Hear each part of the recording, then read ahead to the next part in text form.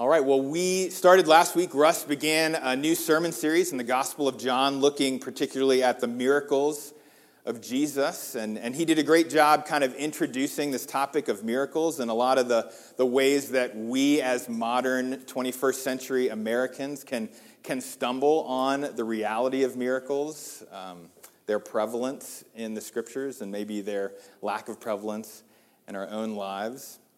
So I encourage you to go back and listen to that if you weren't here last week. But really what the miracles were meant to do then as they are now are to point us and lead us to Christ. And that's my hope for us this morning.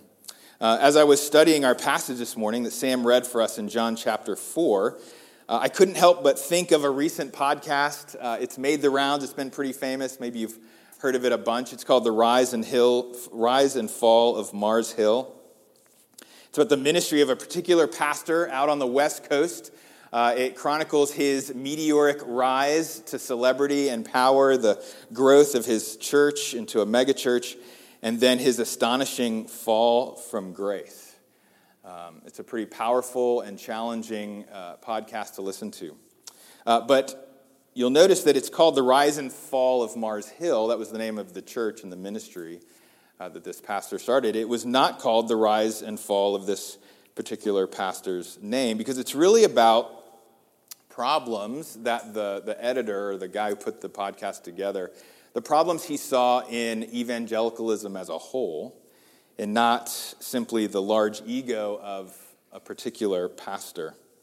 And again, as I read our passage this morning, I thought a synopsis of this whole podcast could come from verse 48 of our passage, that the American evangelical church, unless you see signs and wonders, you will not believe. We're so drawn to celebrity, to movements, to power, to signs and wonders, things that draw us, that help us to believe maybe this gospel is actually true. But as we listen to that podcast and we see all the pitfalls that kind of faith can lead us to, we realize that we need something deeper. We need something more than just signs of power and growth and spectacle. And lest we here at Redeemer are tempted to scoff at the people who go to mega churches and feel like they were perhaps duped by particular pastors, those who worship their pastors, rest assured that there is nothing in those people's hearts that is not also present in our own. Mine, yours, every one of us in this room. There is no temptation that is not common to all people. Amen? Amen. We're getting off to a great start this morning. Well, that's the bad news. That's the bad news. And I bring it up because the good news of this passage is here to address that very temptation in all of us, that draw to power, to spectacle, to signs and wonders. This passage, John, the author of the gospel, and Jesus himself want us to follow the signs, not for the sake of the signs, but to where the signs are pointing us. And that's what I hope that we'll see this morning. So let's jump in to John chapter 4 together. First, Jesus moves toward the broken and the sinful. Let's look again at verses 43 through 45. After 2 days, he departed from Galilee for Jesus himself had testified that a prophet has no honor in his own hometown. So when he came to Galilee, the Galileans welcomed him, having seen all that he had done in Jerusalem at the feast, for they too had gone to the feast. This is actually a little bit of a confusing set of verses. It feels like it contradicts itself. But what John is saying is Jesus intentionally moved north after, if you just look above in chapter 4, it's the story of Jesus meeting the Samaritan woman. So he had moved from Jerusalem in the south. He'd been moving up through Samaria. And now he is continuing to move north to Galilee, the area where he was born, Nazareth, and his home where he now resided, Capernaum. He actually goes to Cana. But he's moving there intentionally, but John inserts this statement that we have heard from Jesus in the past, which is that a prophet is not without honor except in his hometown. And, that's kind of a truism. You can go and you can make your way in the world. You go home and you're just, you're still the son, the brother, the little kid that grew up in that place. And Jesus experienced the same thing. And yet, knowing that, Jesus went there intentionally. We see, though, that the Galileans welcome him with open arms. They're excited. But we're told why. Because they had been in Jerusalem for the annual feast. They had seen the signs that Jesus had performed. And so they were excited. This hometown boy had become a celebrity. He had done these incredible signs and wonders in front of everyone at the temple, in front of all the leaders and powerful people. And they thought he made them look good. Perhaps they could benefit from his power and his possibilities, as we'll see later in our passage. But despite all of this, Jesus moved in their direction. And just that movement was an exercise of grace and mercy. So that brings us to our second point here. Jesus cares enough to confront those that he loves. So Jesus arrives in Cana. If you were with us last week, this is the passage we looked at where Jesus performed his first sign, his first miracle at the wedding in Cana of Galilee, where he turned water into wine. Jesus is back in that same place. And there's a particular royal official, someone who was in the higher ups of the Jewish aristocracy. A powerful man. He resided in Capernaum, and he heard that Jesus was back in the region. And so he took the 2-day walking journey to Cana, because his son was on death's door. He was incredibly sick. Now, he may have come to Jesus with misunderstanding, as we'll see, but he came for this one particular important purpose, to find help for his child. And for any of us who have children, we can relate to this man's motivations. Now, I would have probably given in to this guy's request, right? He's a powerful Jewish official. He's walked days to see Jesus, and he asks for the healing of his child, right? What's not to like? Heal him, Jesus. Our heart goes out to this man, but Jesus' response seems dismissive, if not rude, right? He says, unless you see signs and wonders, you will not believe. Now, what's interesting about this, and if you have a Bible open, you may see a footnote for the you. These yous are plural. So though he is speaking to this Jewish official, he's actually making a broader statement to all of Israel.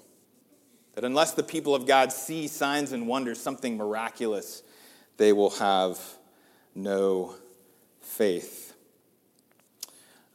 Jesus loves this man and his family enough to confront the real problem. Now, the theologian Tom Wright, he gives a great illustration to show what's going on in our passage. Imagine you live in a small but beautiful town, beautiful architecture, historic landmarks and places, maybe not unlike Marietta. But the traffic has gotten so bad that the town has installed beautiful signs on street corners showing the way to help move traffic along. But the signs are so beautiful that people actually stop their cars and they get out and they're examining the signs. And so traffic, rather than getting better, it gets worse. And that's exactly what's happening in Jesus' situation here. Jesus has been performing these miracles, these signs and wonders in order to point people to who he is and why he came, but people are fixated on the signs themselves. Right, the feeding of the 5,000, those people were so amazed that this whole group could be fed with just a few loaves of fish, bread and a few fish, that they follow him around. And Jesus confronts them and he says, "You're not here for me, you're here because you had your fill." These signs and wonders were so miraculous and beautiful that they were actually getting in the way. They were causing bigger problems than what they were intended for. They were meant, again, to point people to Jesus, to show him who he is and why he was there. But instead of coming to Jesus because of the signs, they were going to Jesus for the signs and for more signs. But here's the point. Come to the signs all you want, but they can't ultimately help you. Right? You can eat a miraculous meal today. Your son can be miraculously healed tomorrow, but he will still die in his sins. And Jesus knows that if we get caught up in the signs and in the small miracles that we ask for, we miss the whole reason of his coming and the bigger point of who he is.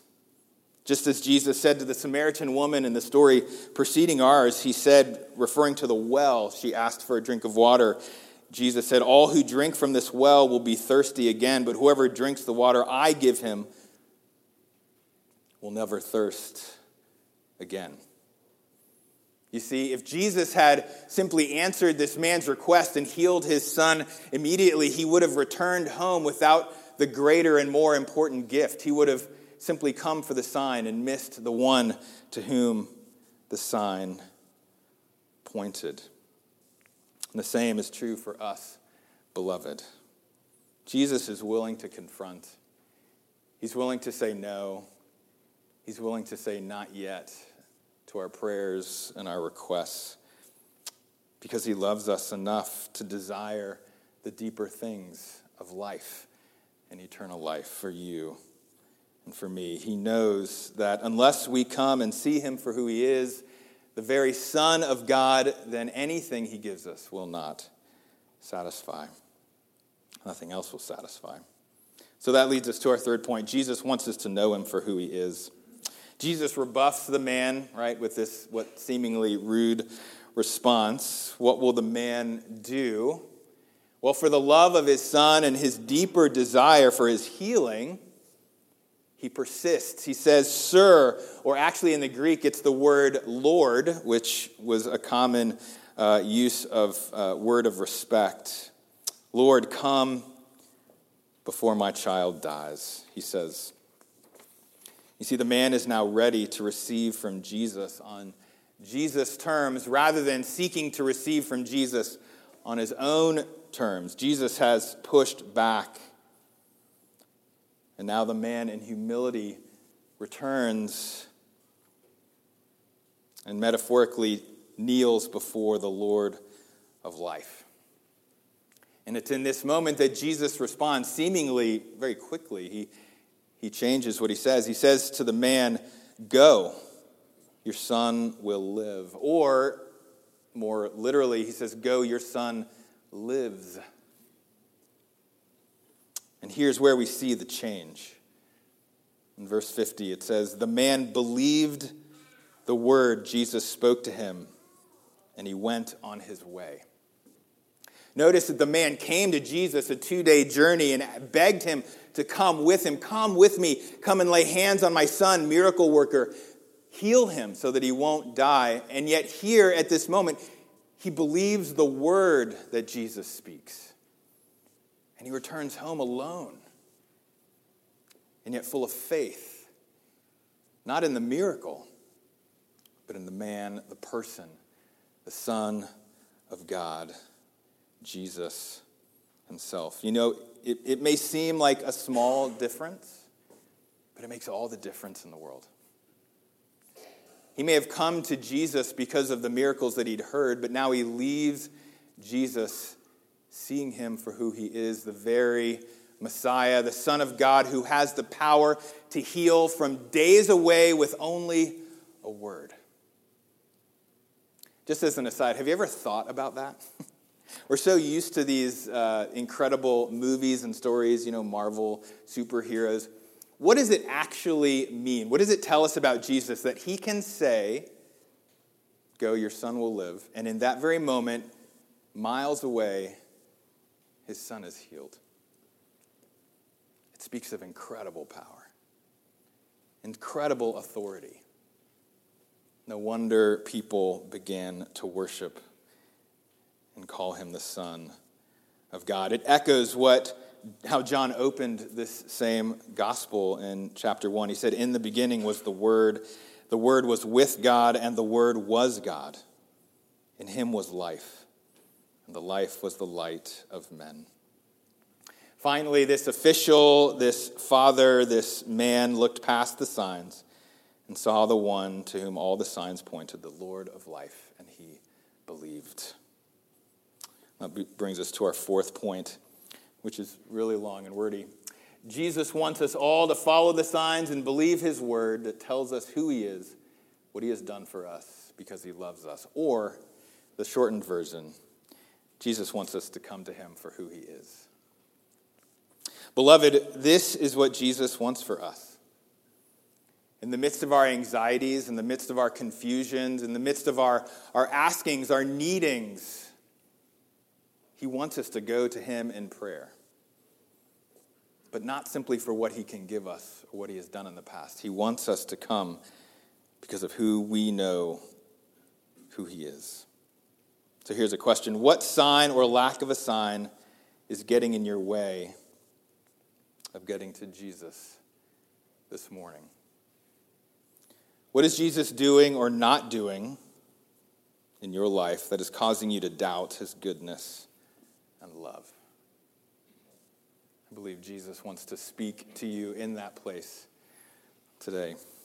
For months and even years, I prayed that God would do a particular miracle in my life. And as I prayed over and over, day after day, the strangest thing happened. I was experiencing, on the one hand, true and excruciating suffering. And on the other hand, I was experiencing the presence and the love of God like I never had before. It was actually pretty confusing.